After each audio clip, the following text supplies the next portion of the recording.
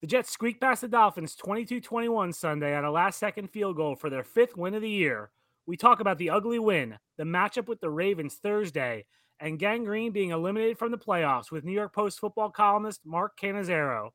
Former Jets defensive end and a Super Bowl champion with the Broncos, Marvin Washington, also joins the show. All that and more next on Gangs All Here with the New York Post. You play to win the game.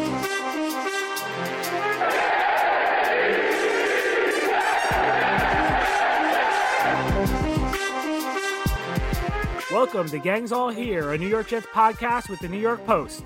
I'm your host and Jets beat writer, Brian Costello. You can follow me on Twitter at Brian Cos.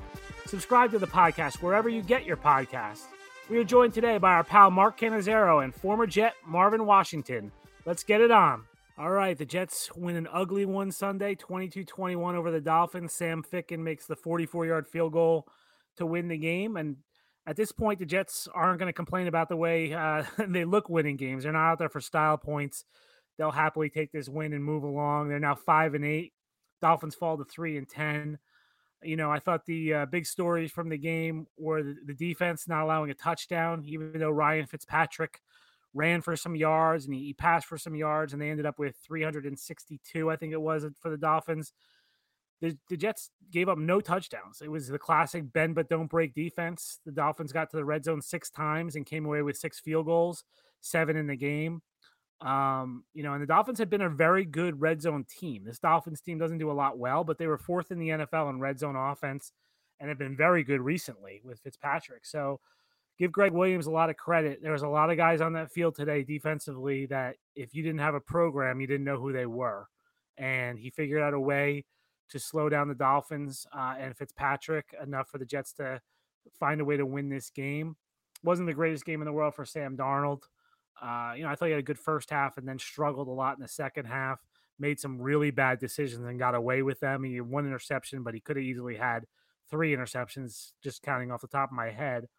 That's got to get fixed. And obviously the big pass interference call at the end is what they're going to be talking about in Miami. But to me, it was a good call. The guy interfered with them. And if they're going to have that rule in place where you can review it, and this was a official review because it was inside 2 minutes, they should overturn them. Earlier in the year, they weren't overturning these calls. I think it's a good sign now that the NFL seems to be turning them over. Now going forward, the Jets have the Ravens Thursday night, a quick turnaround. It's going to be a tough challenge for them with Lamar Jackson.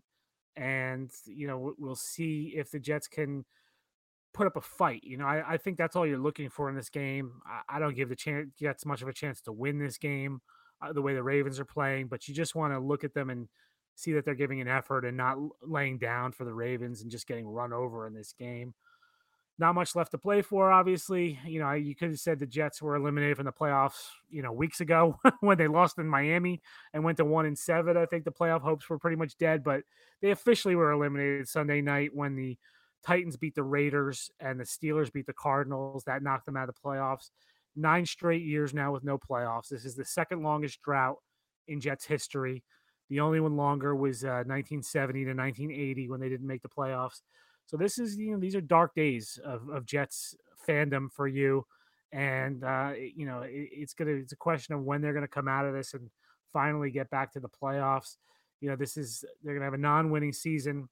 They're right now 8-8 is the best they could do. It's probably going to be a losing season, which if they have a losing season, it'll be 4 in a row, 5 in 6 years.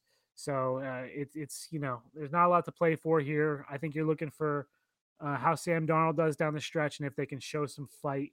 But the playoffs are officially dead now. While the Jets' playoff hopes are dead, we're going to bring in somebody who will be covering the playoffs for the Post. Mark Cannizzaro.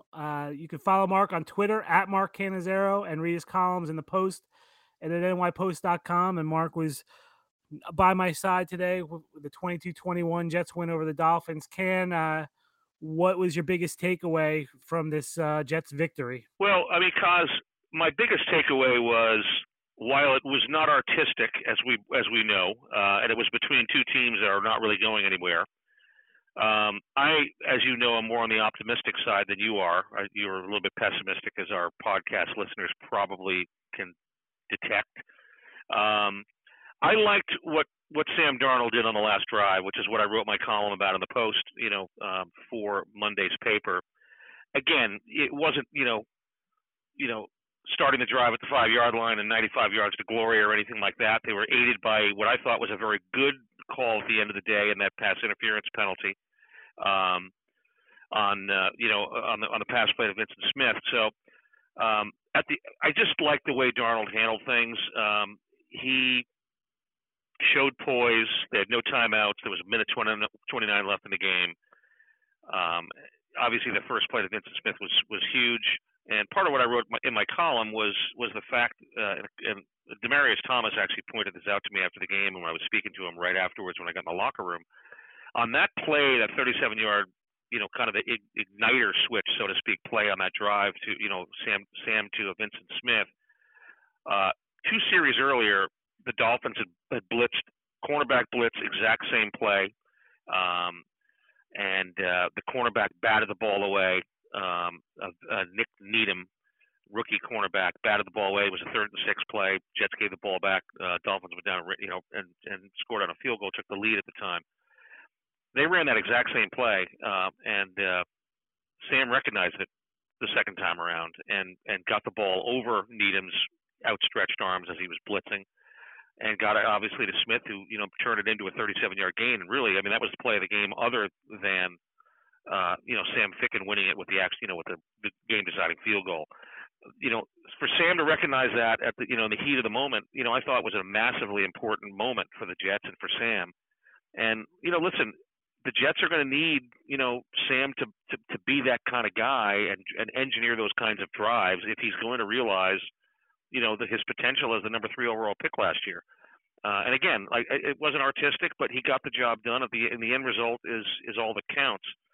And that's what stood out to me the most. Listen, these are 2 struggling teams, and I also will. One thing which I did not write about at all is I really think that the job that Greg Williams did with the amount of the continuing mounting of pieces that he doesn't have on his chessboard. They had basically no starting DBs left, and for Ryan Fitzpatrick not to have a touchdown pass today is stunning to me. I thought he was going to throw for 400 yards today, and three or four touchdowns. So again, same thing on the offensive side of the ball. It wasn't artistic. Fitz moved the ball a little bit. There wasn't a lot of pressure on him, but I think the Jets did what they had to do to keep him out of the end zone in the red zone, and you got to give credit to Greg Williams for that. He almost ran for 400 yards. He killed him. He absolutely killed him. Yeah, he killed him. He was at 67 yards, I think, rushing, 65 yards and 8 carries. That did hurt him badly. Yeah, there's no question. But you know what? It didn't hurt him as badly as him slinging it around and throwing 4 touchdown passes. No, it was better result than the first time when they played him, and he threw 3 touchdown passes.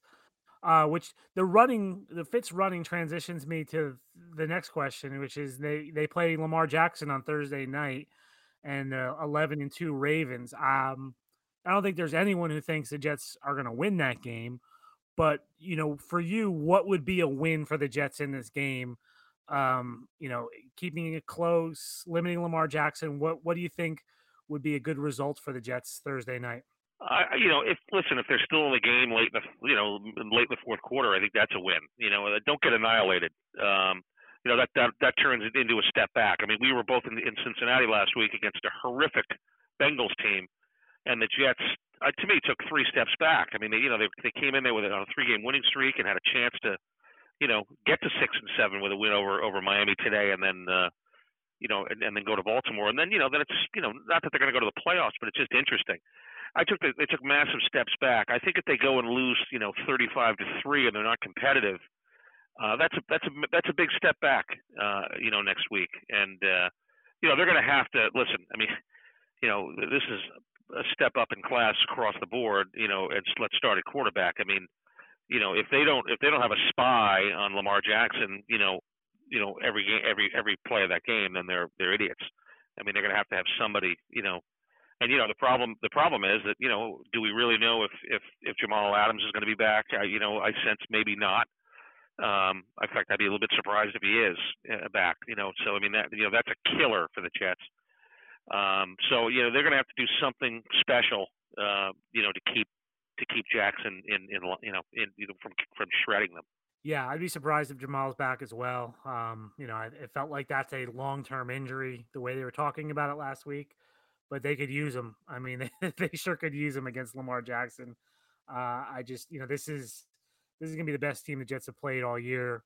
I know they played the Patriots twice, but I think the Ravens are operating at a different level even than the Patriots right now. Yeah, I didn't get a chance because we were both at the game. Obviously, I didn't get a chance to see what went down with the Bills game. Obviously, it looked like I'll take a little bit more of a look at it, and which I'm sure the Jets certainly are probably doing already tonight. Their coaches with the short week. But obviously, that game was pretty. Listen, the Bills are a pretty good team, but they went in at 9-3. But they must have done something defensively to keep Lamar in check because the numbers weren't crazy there at all. So I'm sure Greg Williams has got an eye on that. And the problem is the Jets just don't have the horses. Another spectacular effort by Marino, who fires. Touchdown! You know what the Jets were thinking? He's going to take the ball and throw it into the ground. They stopped. They all stopped. If you take a look at it, the offensive linemen, all they did was stand up. And Marino says to Ingram, I mean, that's the communication that they have. We saw fire on the two-point conversion. Tell Marino from the back of his hand, hey, throw the ball to me. Now here's Ingram for his fourth touchdown. This is a beautiful play. They catch the Jets napping. They're just standing there. That was Marv Albert and Paul McGuire on the call of the fake spike on November 27th, 1994. Dan Marino fake spike for a TD, and the Dolphins beat the Jets 28-24 that day. We're going to be joined by Marvin Washington later in the show, who played in that game, and will give us a breakdown. But Mark Cannizzaro was covering that team and was there that day in 1994. Can, I'm just curious, what were your memories of that play 25 years later? It feels like it was last Sunday. I mean, I can remember it so well. And that was a weird game because they were up 24-6, and they just you could just feel the game bleeding away, leading to that obviously ultimate moment. When Marino does the fake spike, and I personally had never seen that play done before, executed or even tried. So I certainly was completely duped, and I felt bad for Aaron Glenn, who was a really, really good cornerback. You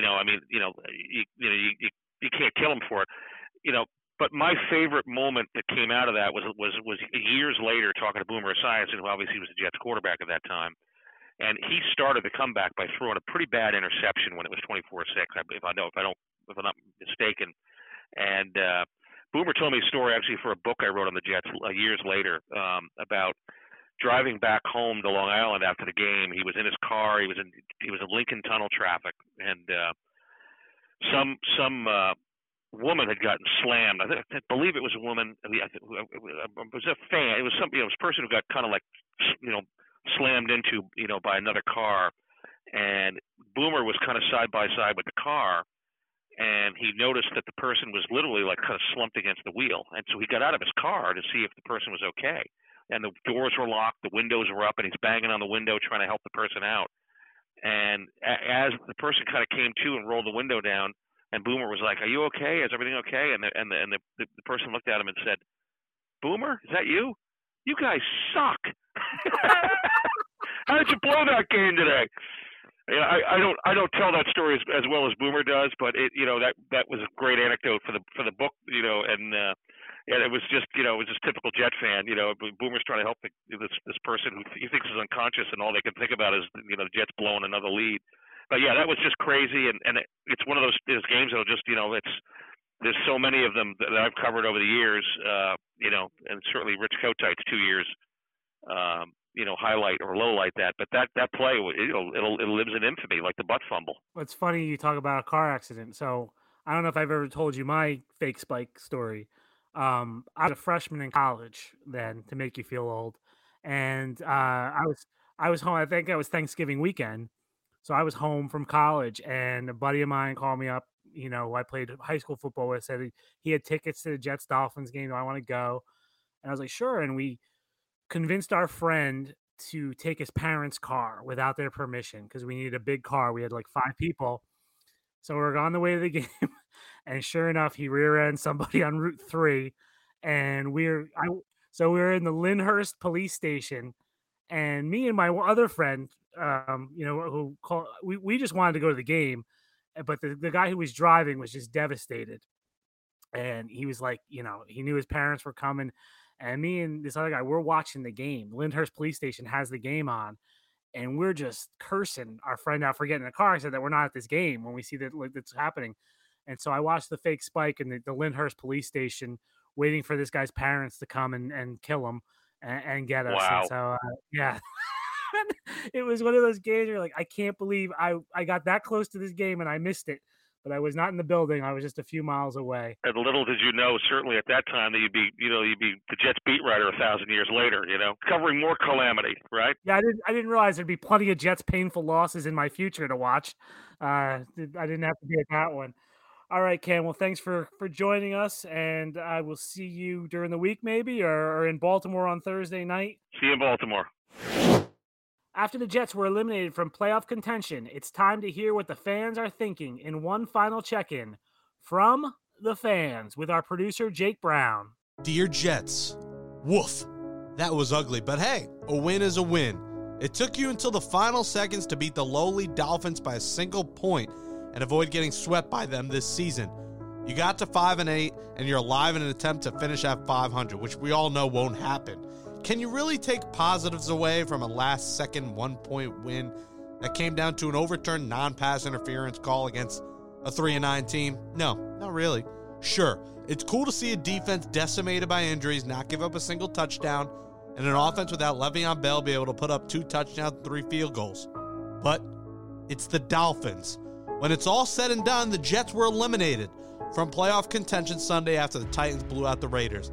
That marks the 9th straight season Gang Green has missed out on the playoffs. That's the second longest stretch in franchise history since when the Jets missed out on the playoffs from 1970 to 1980. 9 straight years. You know how many things have happened in 9 years? People were actually writing letters 9 years ago and not emails. Hell, Twitter was barely a thing 9 years ago. I wasn't even legally allowed to drink 9 years ago, meaning the past 8 years I've legally had to drink a vast amount to deal with this ineptitude. The Jets have had one winning season since 2010, when Rex Ryan led them to their second straight AFC championship. That came in 2015 in Todd Bowles' first year when they went 10-6. But in typical Jets fashion, they choked in Week 17 to the Bills to miss the playoffs.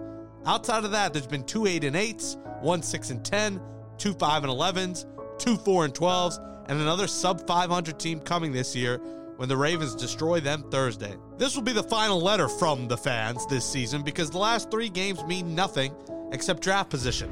We'll hear more Adam Gase post-game press conferences explaining how he put Sam Darnold in bad spots with his play calling and how it needs to be addressed, only to not be addressed in the next game. These letters, just like Gase's coaching job, have been deja vu every week. Joe Douglas and company need to get things right for this team in the offseason because we do not deserve a decade straight in the greatest city in the world without a playoff appearance. The last time it happened, it came after they won a Super Bowl.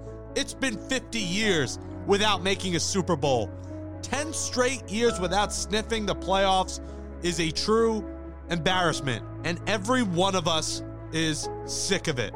So let us all sign out one final time on Gangs All Here from the fans.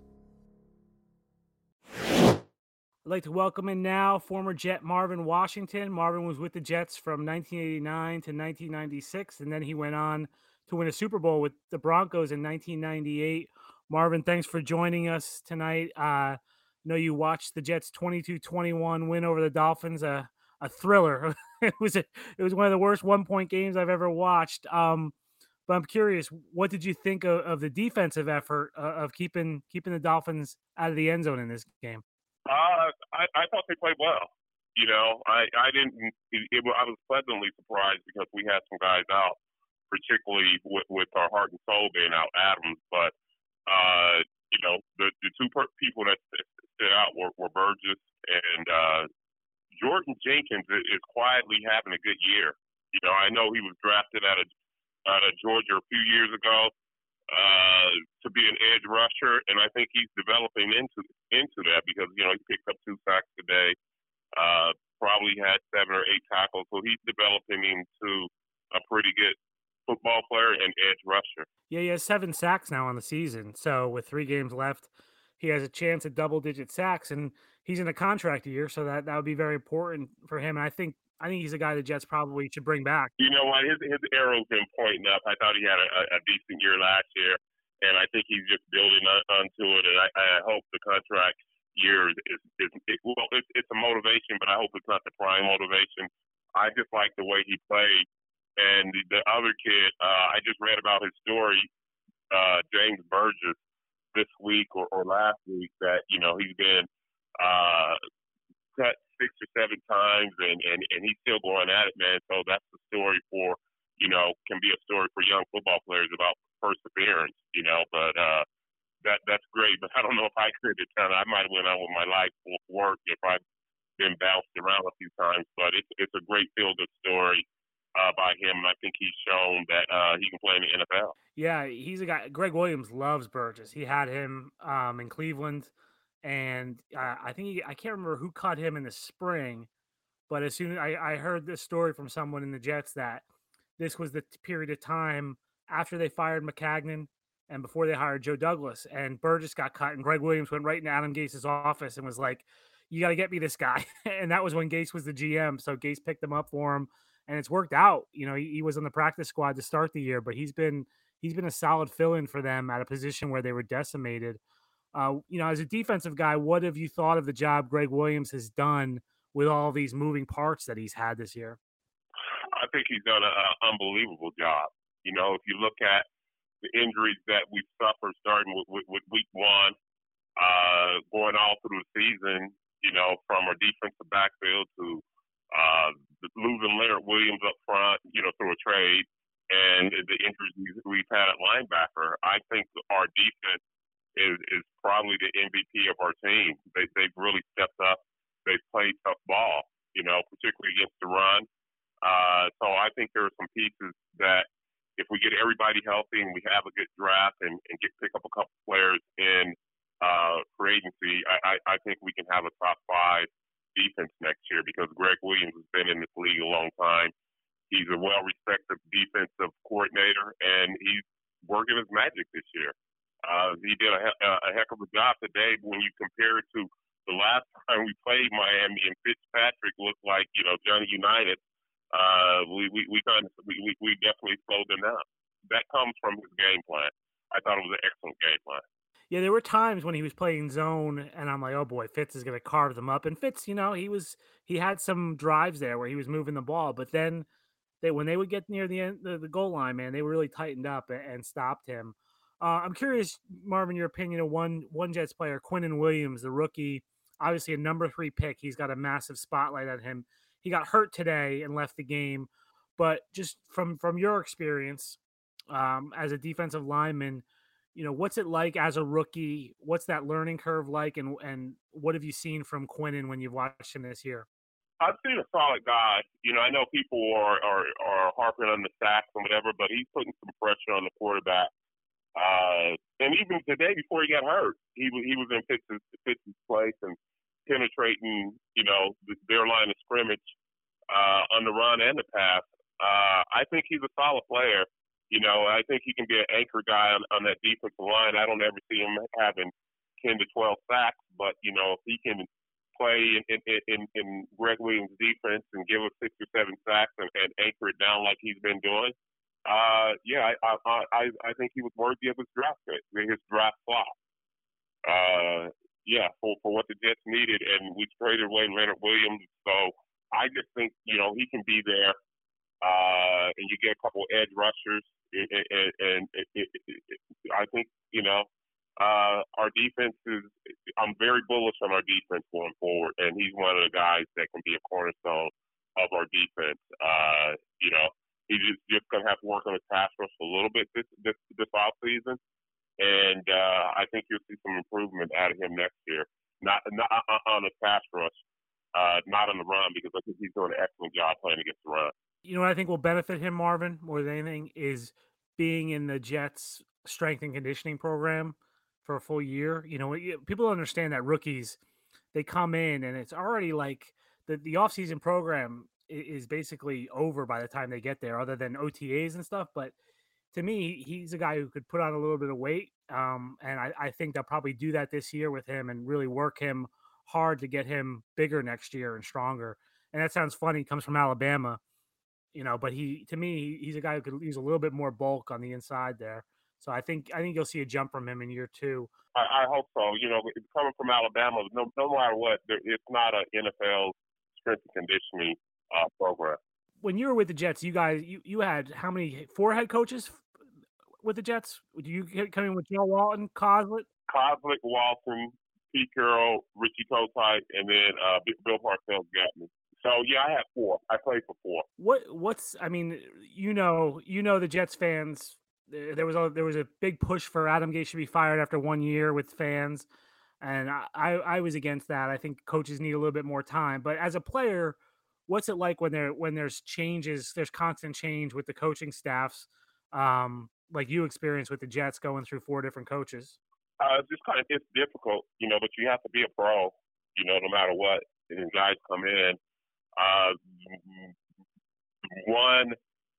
One year guy that we got rid of Pete Carroll for Richie Kotite, and to this day I don't understand that one. But you have to be a professional, and I think people need to give Adam Gase at least 2 years, possibly 3, because I see some improvement. And you look at what's happened to us, and I know injuries are part of the NFL and what have you, but if he's 100% healthy, I think that's a couple more wins on our schedule. And if we got a couple more wins on our schedule, we're sitting at 7-6 right now. And I think anybody by any measurement, that's a successful season. We've had a couple of games where you can say it's under coaching, and I say when it's under coaching, it's having your team ready to play that Sunday. And there's been a couple of Sundays, particularly last week against Cincinnati, I just didn't feel the team was ready. But overall, with Adam Gase's first year in as a head coach and coaching the Jets, I think he's done a decent job. Now we'll see over the next 3 games because they're going to be very challenging. But the guys who out there and play don't quit and they play hard, then I think he's done a good job with them. Guys can't quit because it's the end of the season and what have you, and so it's up to the coach to motivate these guys, let these guys know that not only are they playing to win this game, but they're playing for the futures, and go out there and execute the game plan that he has implemented for that week. Yeah, and I thought as ugly as the win was Sunday, I thought it was a good sign. It wasn't a lack of effort. They were playing hard for him, and after what we saw in Cincinnati, I was like, they could pack it in here on the season now.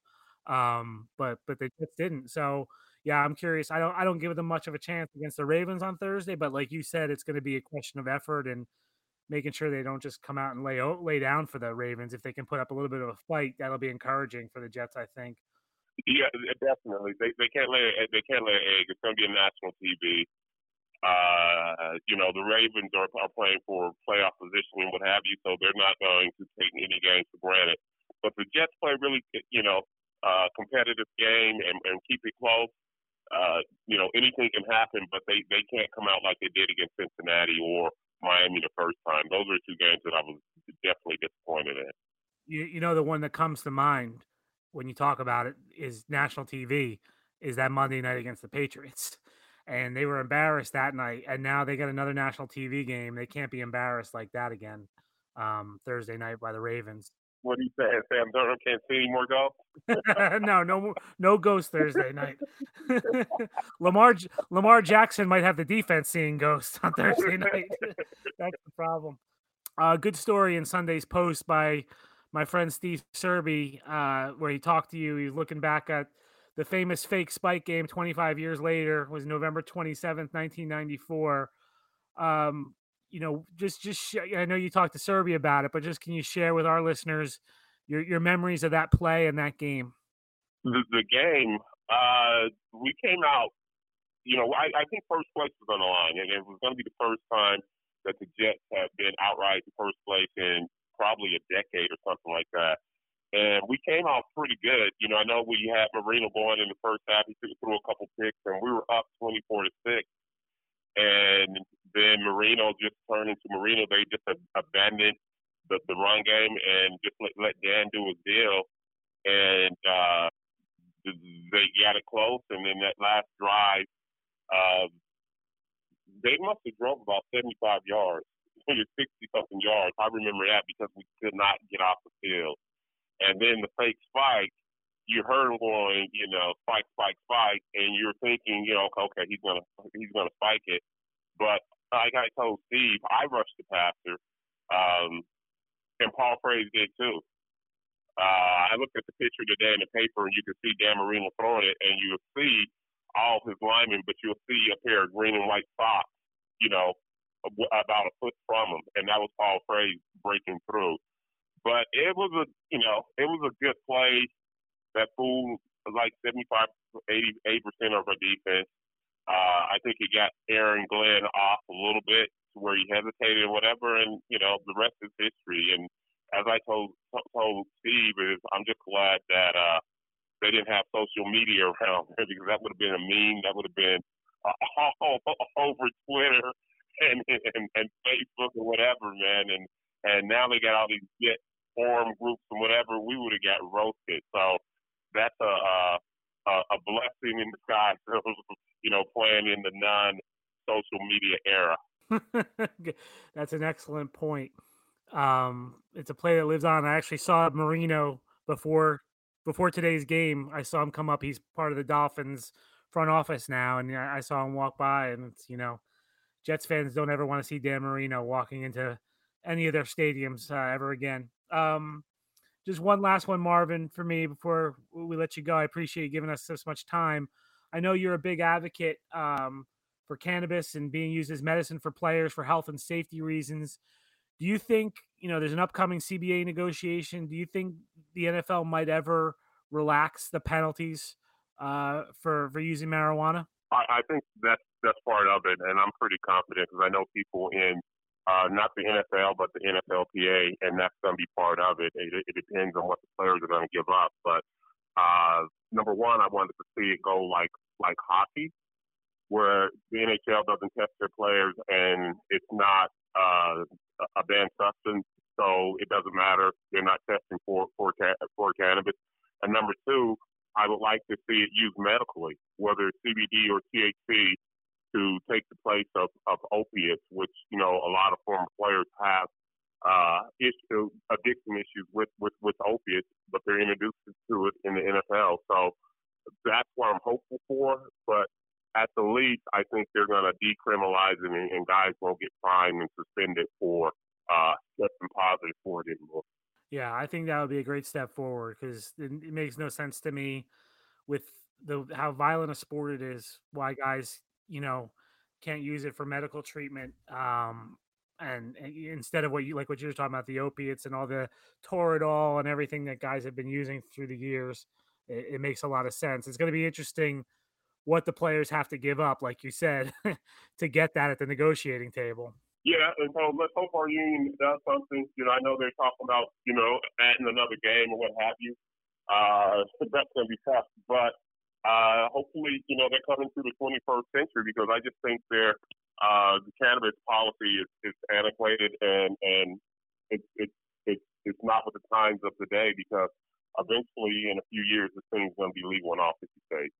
All right, Marvin. Well, I really appreciate you taking the time to talk to us and give us your insights on the Jets. We'll talk to you soon. Thank you very much. All right. Take care, guys. That will do it for this episode of Gangs All Here, our New York Jets football podcast with the New York Post. Thanks to our producer, Jake Brown, for making it happen every week. Subscribe to the show on Apple Podcasts, Spotify, or any of your preferred podcast platforms for the best Jets content. You can find more Jets news by signing up for our daily New York Post sports newsletter and by visiting nypost.com. We'll be back with a Friday show this week, recapping the Jets' Thursday night matchup in Baltimore with the Ravens. See you then.